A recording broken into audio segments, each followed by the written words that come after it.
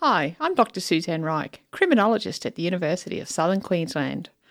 You are listening to I Am Not My Crime, a podcast featuring courageous people telling you the story about the crimes they have committed and their journey to redemption. I Am Not My Crime has been produced to help you understand that for many people it is their circumstances that led them down the path to offending behaviour, and that what somebody has done in the past is not an indication of who they are today. In this episode, Kate recounts how her escalating alcohol addiction led to the worst possible outcome. I'd had too much to drink, and unfortunately I had this horrendous car crash, which I caused, resulting in the death of the other driver. You'll hear how the tragic event became the catalyst for Kate's own recovery and her pursuit in life to make good by helping others. It was a bit of a fight to get an employer to give me a go, but I'm now working as a teacher. And as you listen to Kate's story, ask yourself this: would you hire someone who'd done time for a crime? Give people a chance to redeem themselves, because there are a lot of worthy people out there that have just been on the wrong side of an event for whatever reason, but that shouldn't define who they are.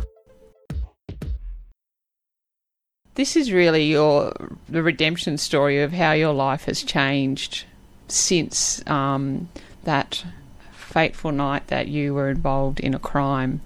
So maybe if we start there, and then we can rewind the clock a little bit and see what was happening before, but then what's happened since then, so we can really hear about the change that's happened in your life. So can you tell us what happened on that night?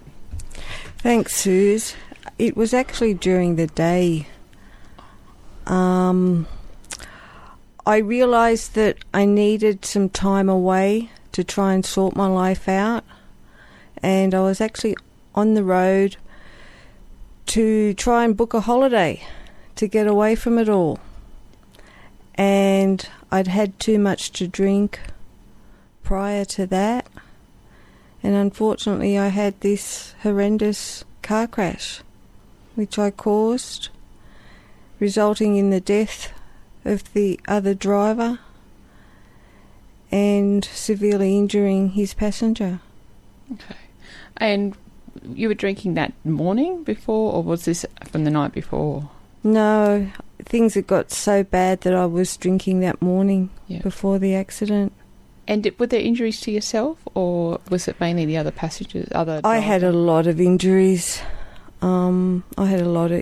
Suze. I broke my back in 3 places. I broke both my legs, perforated spleen, busted ribs. So I had a lot of injuries to overcome as well. What actually happened to cause the accident? Do you remember? I don't remember any of it. I've tried for years and years, and through different psychology appointments and all, I tried to remember, to try and recall, but it's all just a blank. Did you realise what had happened to the other people in the other car at that point? At that point I didn't. It wasn't until several days later, when I regained consciousness in hospital, that I was made aware of what had happened. Who was it that told you? I think it was a social worker in the hospital came around to see me. Do you remember that moment, what that was like, hearing that news? I was absolutely horrified. I couldn't believe it. Like, I had this general feeling that people were trying to keep information from me, because I had a business myself that I had been inquiring about. I'd been asking questions about all this stuff, and I wasn't getting the answers that satisfied me. So I did have a feeling that there was something else going on, but just what, I didn't know. Mm-hmm. That must have been quite confronting, to be having to recover from all of those injuries and then be presented with that news. What sort of went through your head at that point? Suze, it was really horrible, because I was actually lying flat in bed the whole time. I was on severe restrictions for my back movement because of my broken back. So I couldn't move, I couldn't roll, I couldn't do anything. So it was like there was no hiding. It was just laying on my back, looking at the roof and just thinking about all these things and try and comprehend what had happened and still try and put together pieces, because I still wasn't satisfied that I was getting all the story about everything that had happened. Mm-hmm. So you mentioned that before, like one of the things that you were thinking about was your business and your life, that, you know, what's happening with that before you knew what had happened. Can you tell us a little bit about life before the accident? Life immediately before the accident had been fairly hard. I was running a business in a small country town. I was the sole operator. I felt as though I needed to do it all myself, so I guess I was probably a little bit of a control freak, wanting to do it all, thinking I had to do it all, and I didn't want to say that I needed help, but I obviously did.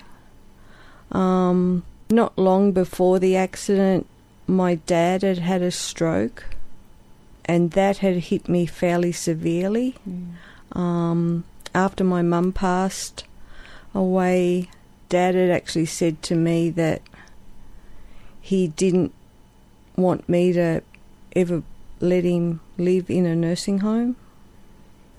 And after this stroke, it became apparent that if it wasn't going to be for good, it was still going to be for a significant amount of time initially. So those things, and trying to be the good daughter and doing everything right, it really played on me.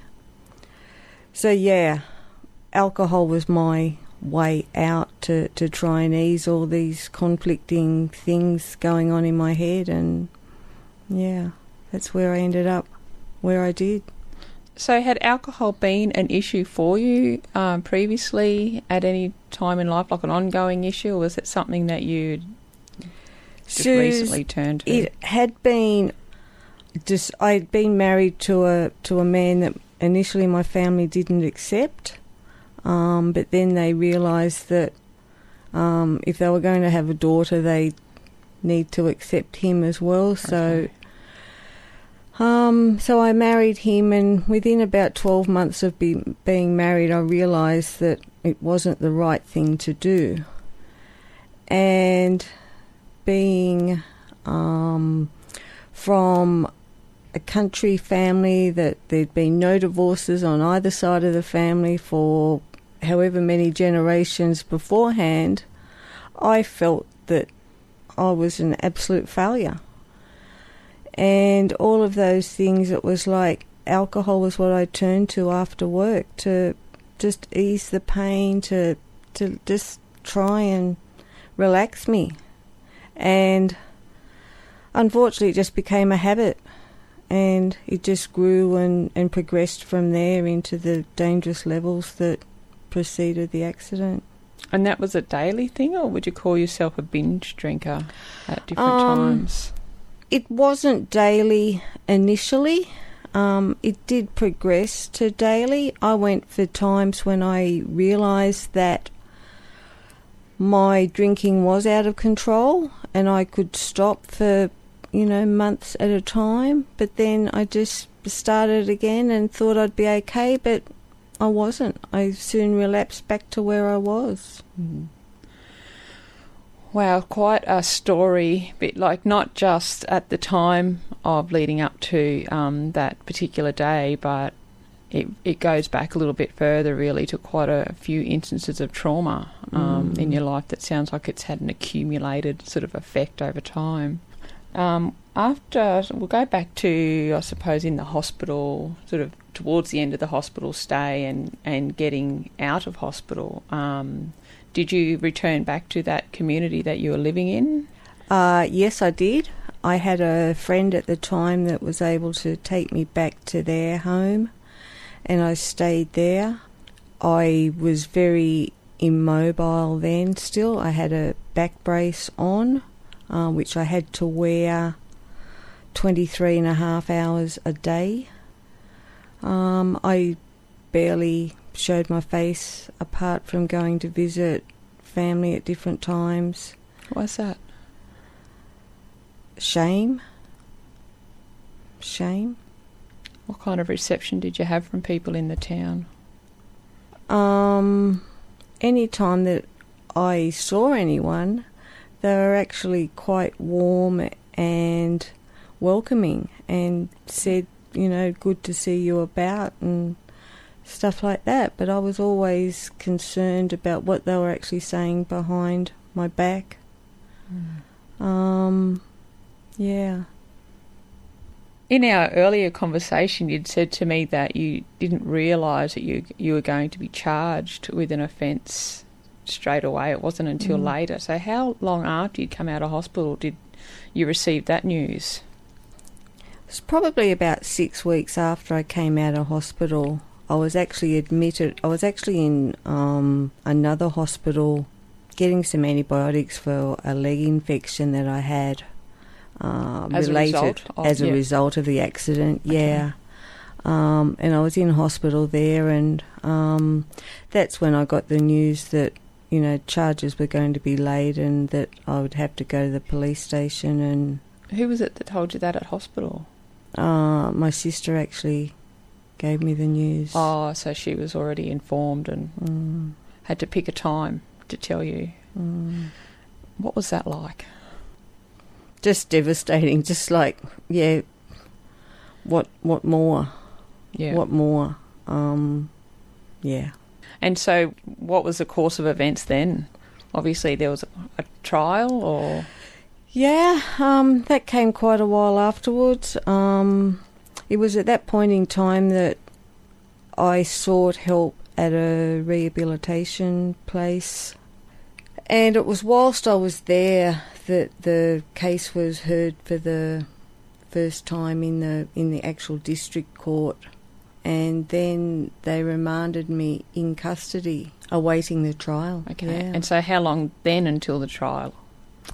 The trial didn't end up then being for about 6 months, but I was only in custody for about 6 weeks at that time. What was that like for you?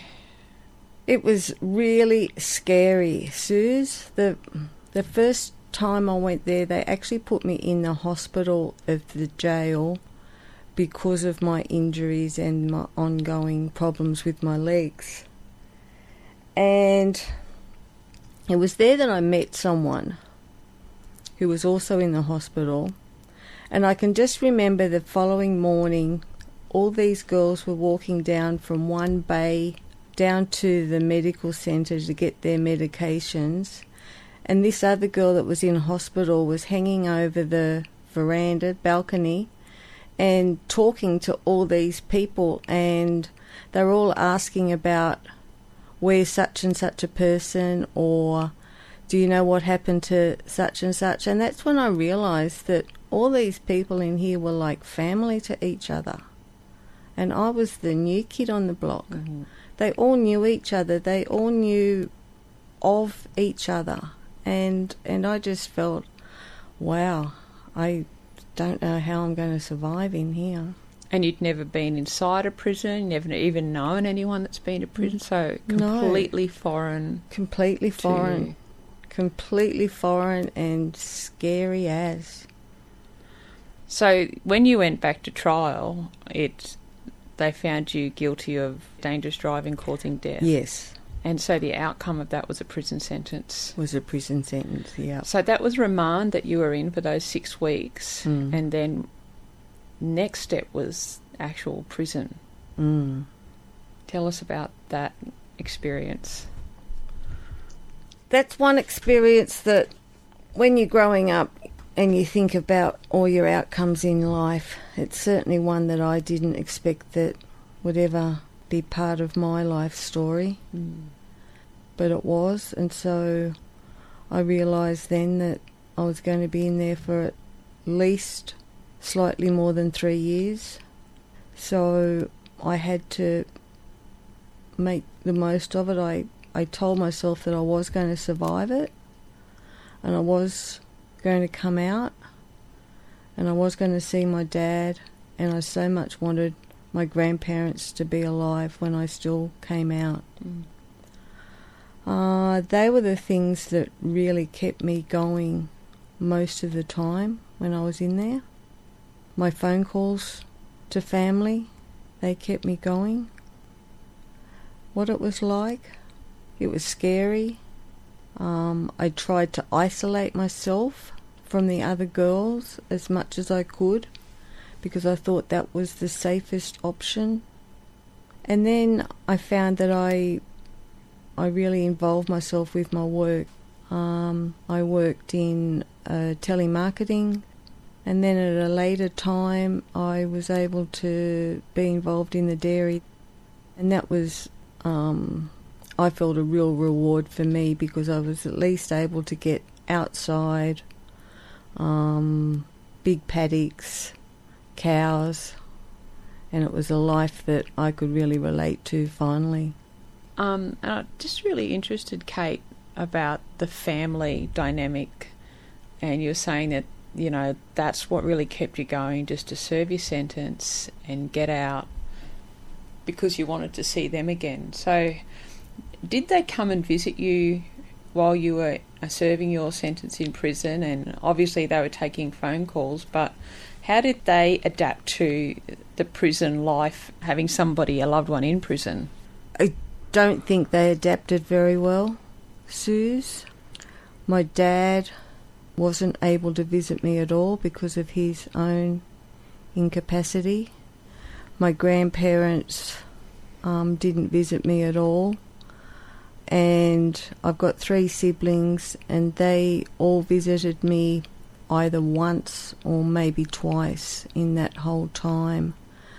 And I think it was the shock of the whole system, and even them having to go through the security to get through visits and stuff like that. I just don't think they wanted to be part of that either. So yeah, it was mainly the phone calls that kept me going. Yep. And do you think those limited visits were because they were found that intimidating, that process, or was it more practical reasons because it was so far to travel, or, you know, it was quite confronting being in that environment, or maybe fear of other inmates in the visits room? Or I think it was a combination of all those things. Yeah. Just a combination. Like, it was so foreign, this idea of visiting your sister in jail, that was just foreign to our family. Yeah, sure. But very intimidating, and of course the distance came into play as well. Yeah. And that is quite a practical problem that a lot of people experience who have loved ones in prison but are unable to get there to visit, and it makes that prison time quite a lonely, isolated experience, especially, I would guess, as you were saying, you were isolating yourself from the other girls to just get on with it and finish your sentence. So I'm just interested then, if that was the approach that you took to serving a sentence, how did you spend your time? I embarked on some education courses, and it was fairly difficult, but initially I started a law degree, and that took a lot of energy to get approval within the ranks of the prison to actually do that. And I was able to get lecturers at that time was sending me CD copies of the lectures. Right. Because there was no internet allowed for me, and I had no internet access for assignments or anything, so everything was very basic, done in almost the dark ages as we see it now. So yeah, it was education, so it was law while I was in there, and it was afterwards that I'd really found a love of studying again. And after I got out, actually, I pursued more learning. So, but it was the study that really kept me going and kept me isolated. It was always an excuse that, I didn't have to, do other things that they were doing. So did you finish that law study while you're in there, or a component of it? by the time I was released, I had finished enough to be awarded a graduate diploma in legal studies, and I finished it at that level. By then I'd chosen that law wasn't for me, and I wanted to get into something more people-based. Sure. And I looked at psychology then. Did you think that helped you for your release?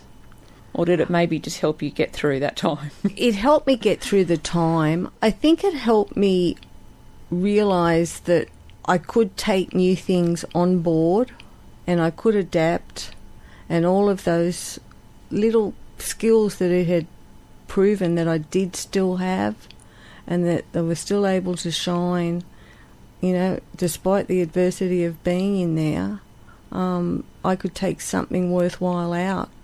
And that's what I was focused on doing. Like, I didn't want it just to be a complete waste of time being in there.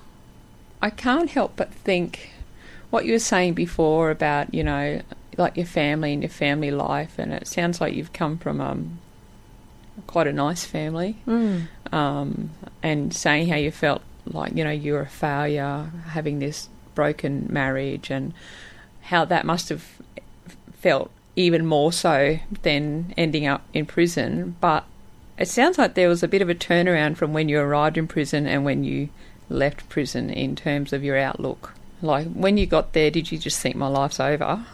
Yeah, And I then certainly did. What were you thinking at the other end of that when you were walking back out the gates? Was that still your thought, or were you a lot more positive about what was to come?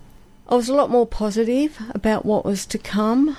I was scared, I was cautious.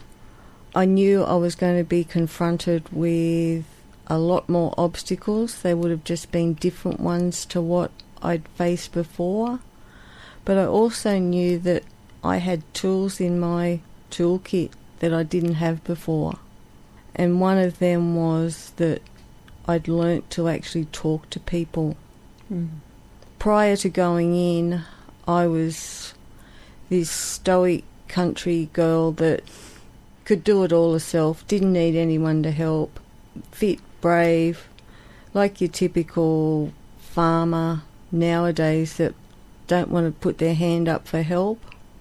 Well, I was now someone that realised that it wasn't a sign of weakness. It was actually a sign of strength in some regards, of being able to realise that, yeah, you did need help, and there was no shame in putting your hand up and saying, hey, I need some help. That's an incredible realisation to come to, I think, because that is very characteristic of our Australian country people, that sort of inner strength. And you know, we live in a rugged country, and had to embrace what's thrown at us and crack on, and be able to manage those things, you know. And I think that that's very much part of the Australian she'll be right sort of attitude. So I'm interested now to hear about life since. I was released. I was on parole for almost 3 years. During that time, initially they kept a fairly close eye on me, but then they realised that, you know, I had sorted out a lot of things and I wasn't kept under their scrutiny as much. Coming out, I'd say that it was like, in my own mind, I'd chosen that was then and this is now. And in a lot of respects, I have shut off that past life. In regard to, I decided that I didn't want to go back into my old work career. I was in a position where I could have, even after some more legal proceedings, I was still placed in a position where I could resume my former career, but I chose not to because I wanted to leave that as part of the past. To a certain extent, I also left my horses behind, and it was only several years into my post-release that I actually got my horses back, really got involved with my horses again. And that really assisted me because I became closer to some of my old friends and that, and they gave me the encouragement to say, hey, it could have happened to any of us. We're not holding it against you. It's okay, you can show your face. They all thought I was crazy not wanting to go around the events where I used to go, but I felt the shame and I felt that I couldn't until I got this encouragement, which took several years. What did that encouragement do for you? I thought they were just trying to be nice to start with, and I sort of questioned why. I had a lot of questioning because I had a lot of self-doubt still. But, you know, it finally made me realise that these were fair income people, and they truly did mean... They were sorry that they hadn't come and visited me. They'd spoken about visiting me inside, but they always, you know, too busy or didn't do it. But they didn't realise until after my release how important it would have been for me to have seen them. But yeah, just getting involved again with the rural lifestyle and the horses and that I knew, and the people, it really helped, you know, open the world back up to me. Did you feel angry listening to them say, well, we were too busy to visit you, or...? I was angry. It sort of then still went back into this thing of I'm not worth it, and I still had a lot of this self-doubt that I wasn't worth it for anybody. So yeah, it made me angry, but I could sort of see their point. I could understand that for all these people as well, like jail was something that, you know, it wasn't part of their landscape. So it was all fairly scary for them as well. And I find it really interesting that some of those people that you were saying could recognise, you know, could have been any one of us that this happened to, and obviously that helped them to exercise some empathy towards you and some grace in letting you back in to the community, letting you back into the fold, would you say? It's a comment that when they said that, I would get really, really angry, because to me it was like it should never have happened. None of you should have ever been in that position, because none of you should have ever got behind the wheel after you'd been drinking. And it just angered me so much to hear people say that. It was as though, you know, they didn't see my crime where I saw it, and they thought, you know, that, you know, it could have happened to them, and it was just more bad luck than anything else. And that really angered me. Okay. Can you understand why it made you feel angry? I guess it made me angry because it is so part of so many people in the country life is drinking and driving, and they just think that it's bad luck if you get caught. Yeah, you were the unlucky one that day. And I was the unlucky, because we all do it.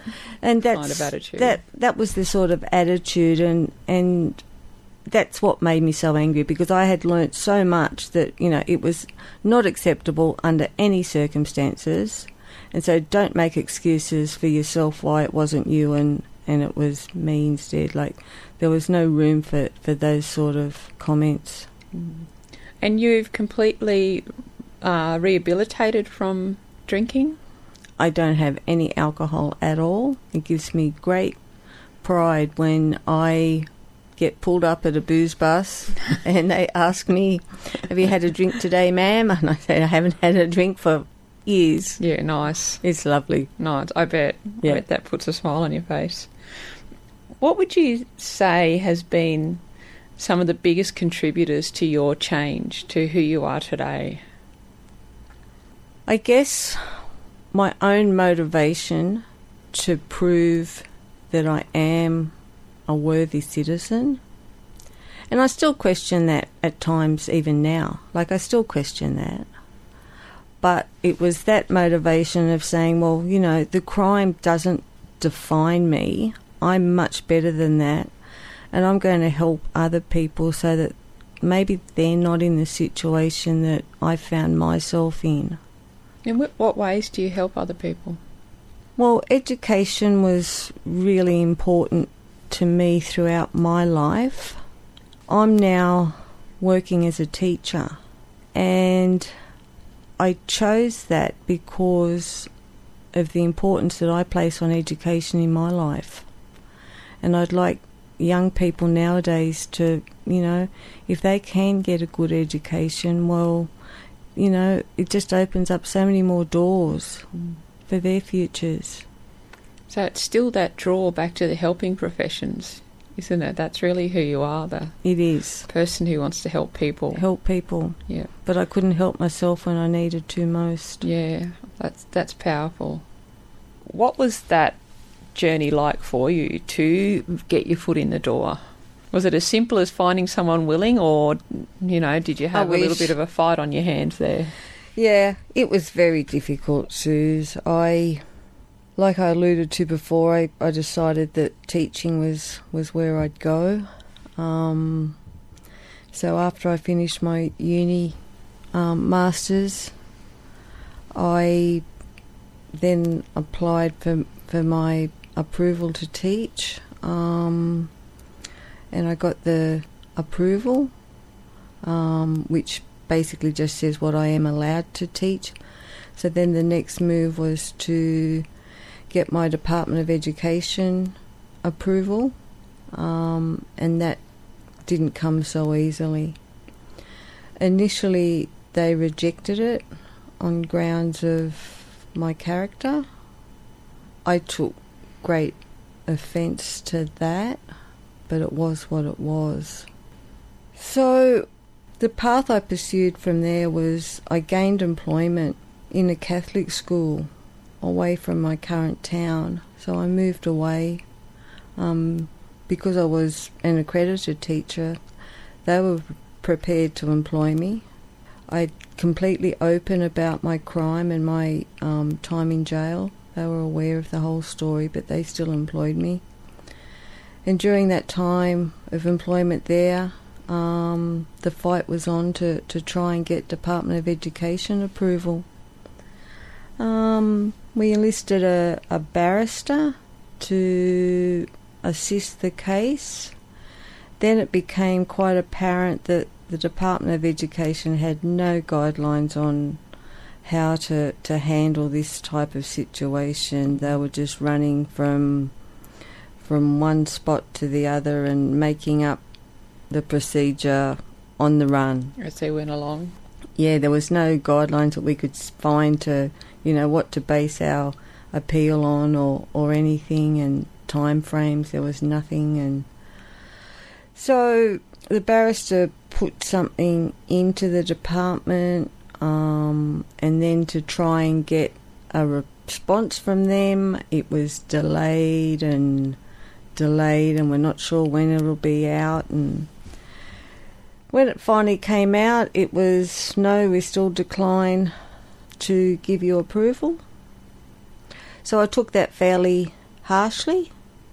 Like a lot of things in my life, I took it personally, as though it was a real stab in the guts to me, as though all the hard work that I had done and everything that I had achieved, I thought was, you know, now really not worth a whole lot. Yeah. So that's when I sort of, you know, became a little bit more resourceful, and I thought, okay, well, the straight, legal, proper procedure didn't work. I'm going elsewhere. So that's when I enlisted the help of some more powerful people that may have been able to help me. I initially spoke to my local state government representative. He was quite open to hearing my case, and he did as much as he could. So that's when I went even further to media, and things were done then behind the scenes. and I was able to get someone to actually help my case that had actually had a criminal history himself. Right. And he'd been given a second chance, and so he was able to help my case as well. So he was in a position to be able to affect a different outcome with the department. Yeah. Right. So it was really a matter of not accepting closed doors but looking for other ones to knock on and finding the ones that opened. I was pretty desperate. Desperate in that I had a case that I thought I was worthy of being given a chance, and I wanted someone else out there to give me that chance. Mm-hmm. You know, I didn't want to be looked at as that criminal for a lifetime. I wanted to have a new life. And I felt I was worthy of that. If only someone had give me a chance. So I just kept fighting. The bull in me came out. You know, they just want to pigeonhole people and yeah, I think you have to have a broader outlook and look at things in a more contextual way. Look at people as individuals and their whole individual journey. Mm. So what you did is not a reflection of who you are? I don't think so. What would you say to employers to help them maybe alleviate that sort of concern, or to encourage them to give somebody a second chance that they might be contemplating who has a criminal record? I think one of the difficulties in this day and age is all the online recruitment that's done, and we're getting back to we're ticking answers on sheets, and we don't look beyond a single answer to a question. So if you have a criminal who is an ex-criminal who, you know, quite honestly says that yes, they do have a criminal conviction, well, a lot of employers will just straight away toss them out. So I ask employers to start with is, don't just toss those people out. Consider them on their merits, on their other merits, because they may well have learnt skills through their whole life that, you know, you can't just learn in other ways, and they'll be beneficial to any place of employment to have them on board. But to give people an opportunity at an individual level to prove themselves.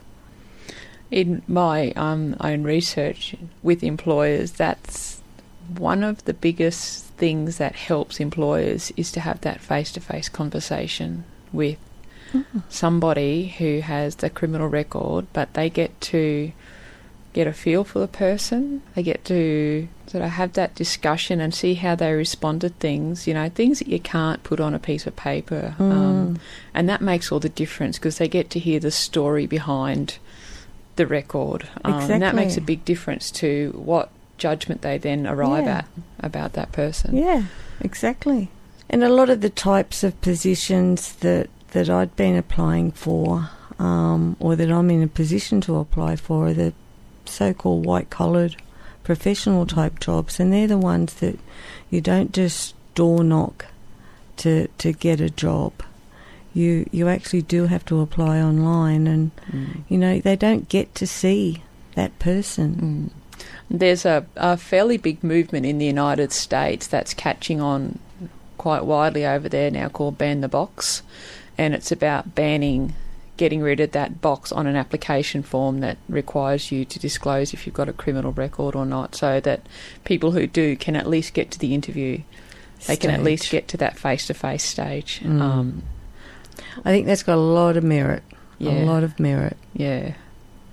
Putting you in the classroom now with your students, how do you feel when you stand up and, you know, because you're quite a highly educated lady and you've worked really hard and actually achieved a lot in your life despite the challenges that you've had along the way. You've still achieved a lot. So what's it like for you on a day-to-day basis to walk in that classroom and get to help people and help change other lives? It's probably a bit like our own parents said to us, is that we don't appreciate how important school was. I don't think kids nowadays appreciate how important school is, but I do try and reiterate that to them.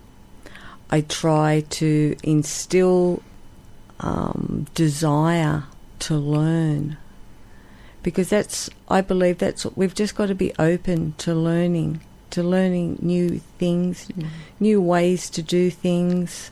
And if I can create that desire in a young person, well, then you're creating something to move on into the big world with. And in what ways do you draw on your experiences to help inform or, I suppose, influence your approach to teaching and educating?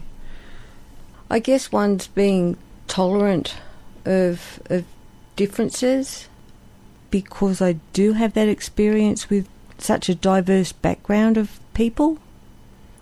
And I guess I cherish life a little bit more than what a lot of people do, because of what I have been through. And I think cherishing life so much, you try and encourage people to make the most out of it. Yep. Take it with all that you can. Grab it with everything you've got.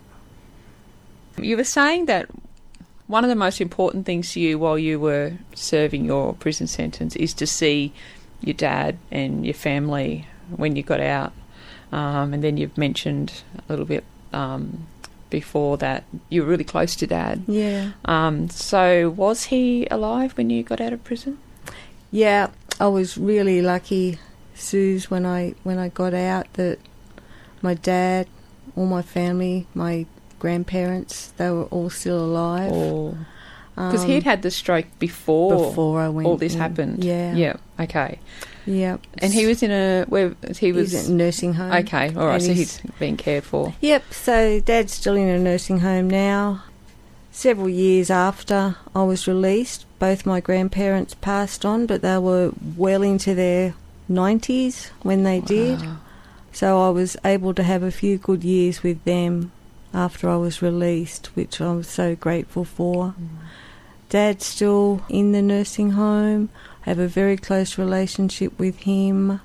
I do whatever I can for my dad now. And the effect of the stroke hasn't been one that he doesn't know who you are, like he knows? No, he knows completely who I am. It's just really just immobilised him. So what was his response like when you saw him the first time after you come out of prison? He cried. Did he? Big, strong farmer, he cried. Yep. That must have been an incredible moment. It was. Yeah. It was. What sort of conversation? Did you have conversations about it with him, or was it just leave it in the past? Leave it in the past, move on. Suze. Yep, it's all in the past. It's just, the now and the future is all that we talk about.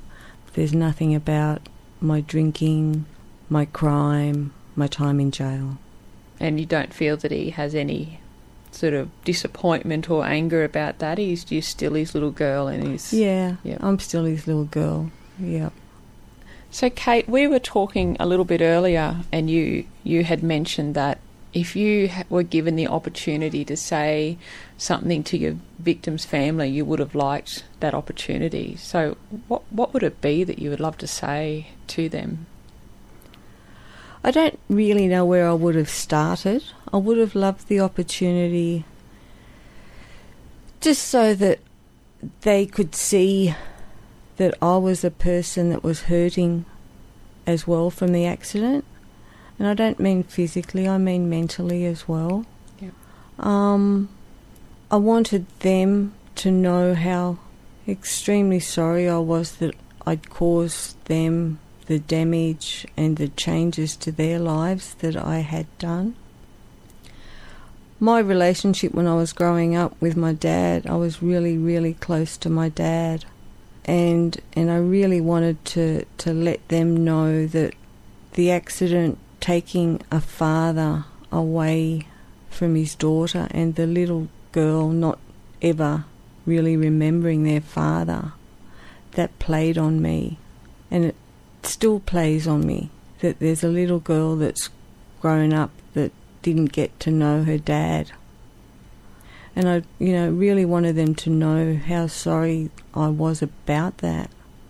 And I know sorry doesn't seem to be enough, but I just needed them to know that, I wanted them to be there.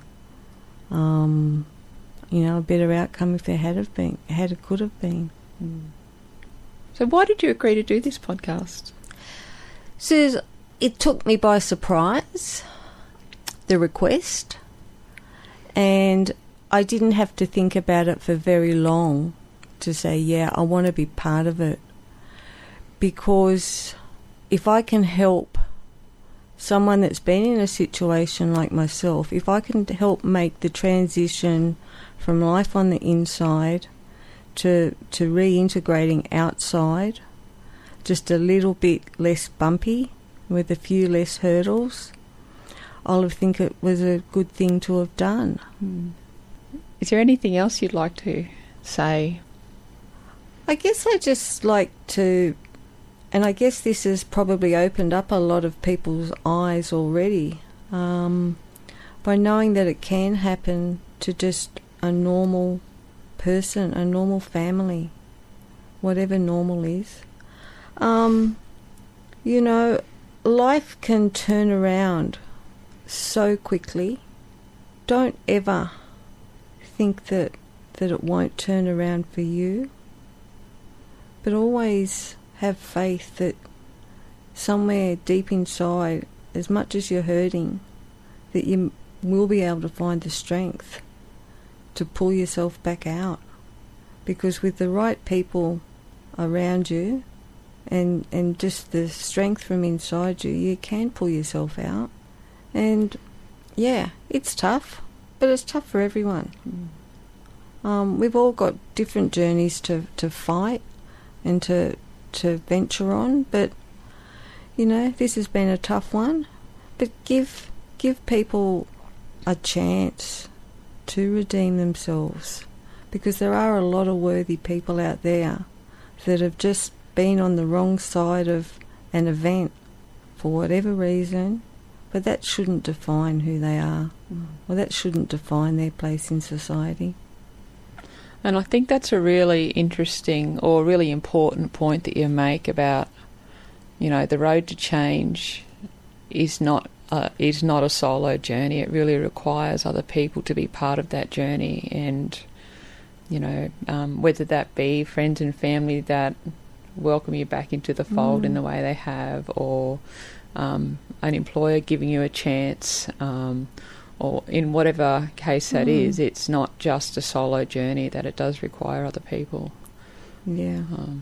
Thank you so much for being so vulnerable to come and share a really hard story. My pleasure. I really appreciate it. While Kate was telling you her story, she spoke about typical attitudes towards drink driving in rural areas. You may be left wondering whether drink driving is worse in country areas and why that might be. Australian research consistently reports that drink driving occurs at a disproportionately higher rate in rural areas compared to urban areas. In a study using Queensland Police data from over 35 million RBTs across an 11-year period from 2000 to 2011, the researchers found that drink driving in remote areas was detected at 2.5 times the rate of the state average. The Centre for Accident Research and Road Safety Queensland report that drink driving is the number one contributing factor in approximately 30% of crash fatalities in Australia, and that the risk of being involved in a crash doubles with a blood alcohol content that is just over the 0.05 limit. This risk increases to 5 times more likely with a blood alcohol content between 0.05 and 0.08, and up to 12 times more likely for drivers with a blood alcohol content of 0.08 to 0.12. Executive Director for the Centre for Road Safety in New South Wales, Bernard Carlin, says 85% of fatal crashes in rural areas are attributable to drink driving, whereas drink driving accounts for only 17% in major cities. So why is drink driving and its interception or deterrence a problem in rural areas? A report published by the Australian Institute of Criminology outlines a number of reasons. First, the availability of public transport is limited and the distance for many people to travel from home to a licensed venue is too far to walk. These two factors influence increased vehicle use. Second, locals in rural areas are effective in spreading the word about active RBT stops, which allows drivers to take alternative routes and avoid being pulled over. Third, RBT operations in rural areas are a costly exercise when weighed up against the amount of traffic and the limited police resources. And finally, police personnel in rural areas are typically well known to locals. Together, these factors impact on the effectiveness of RBT operations and influence a greater likelihood for drink drivers in rural areas to get behind the wheel. In the next episode of I Am Not My Crime.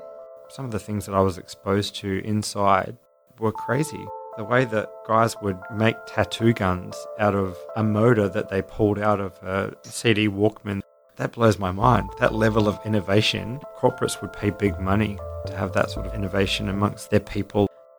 Thanks for listening to I Am Not My Crime from the University of Southern Queensland.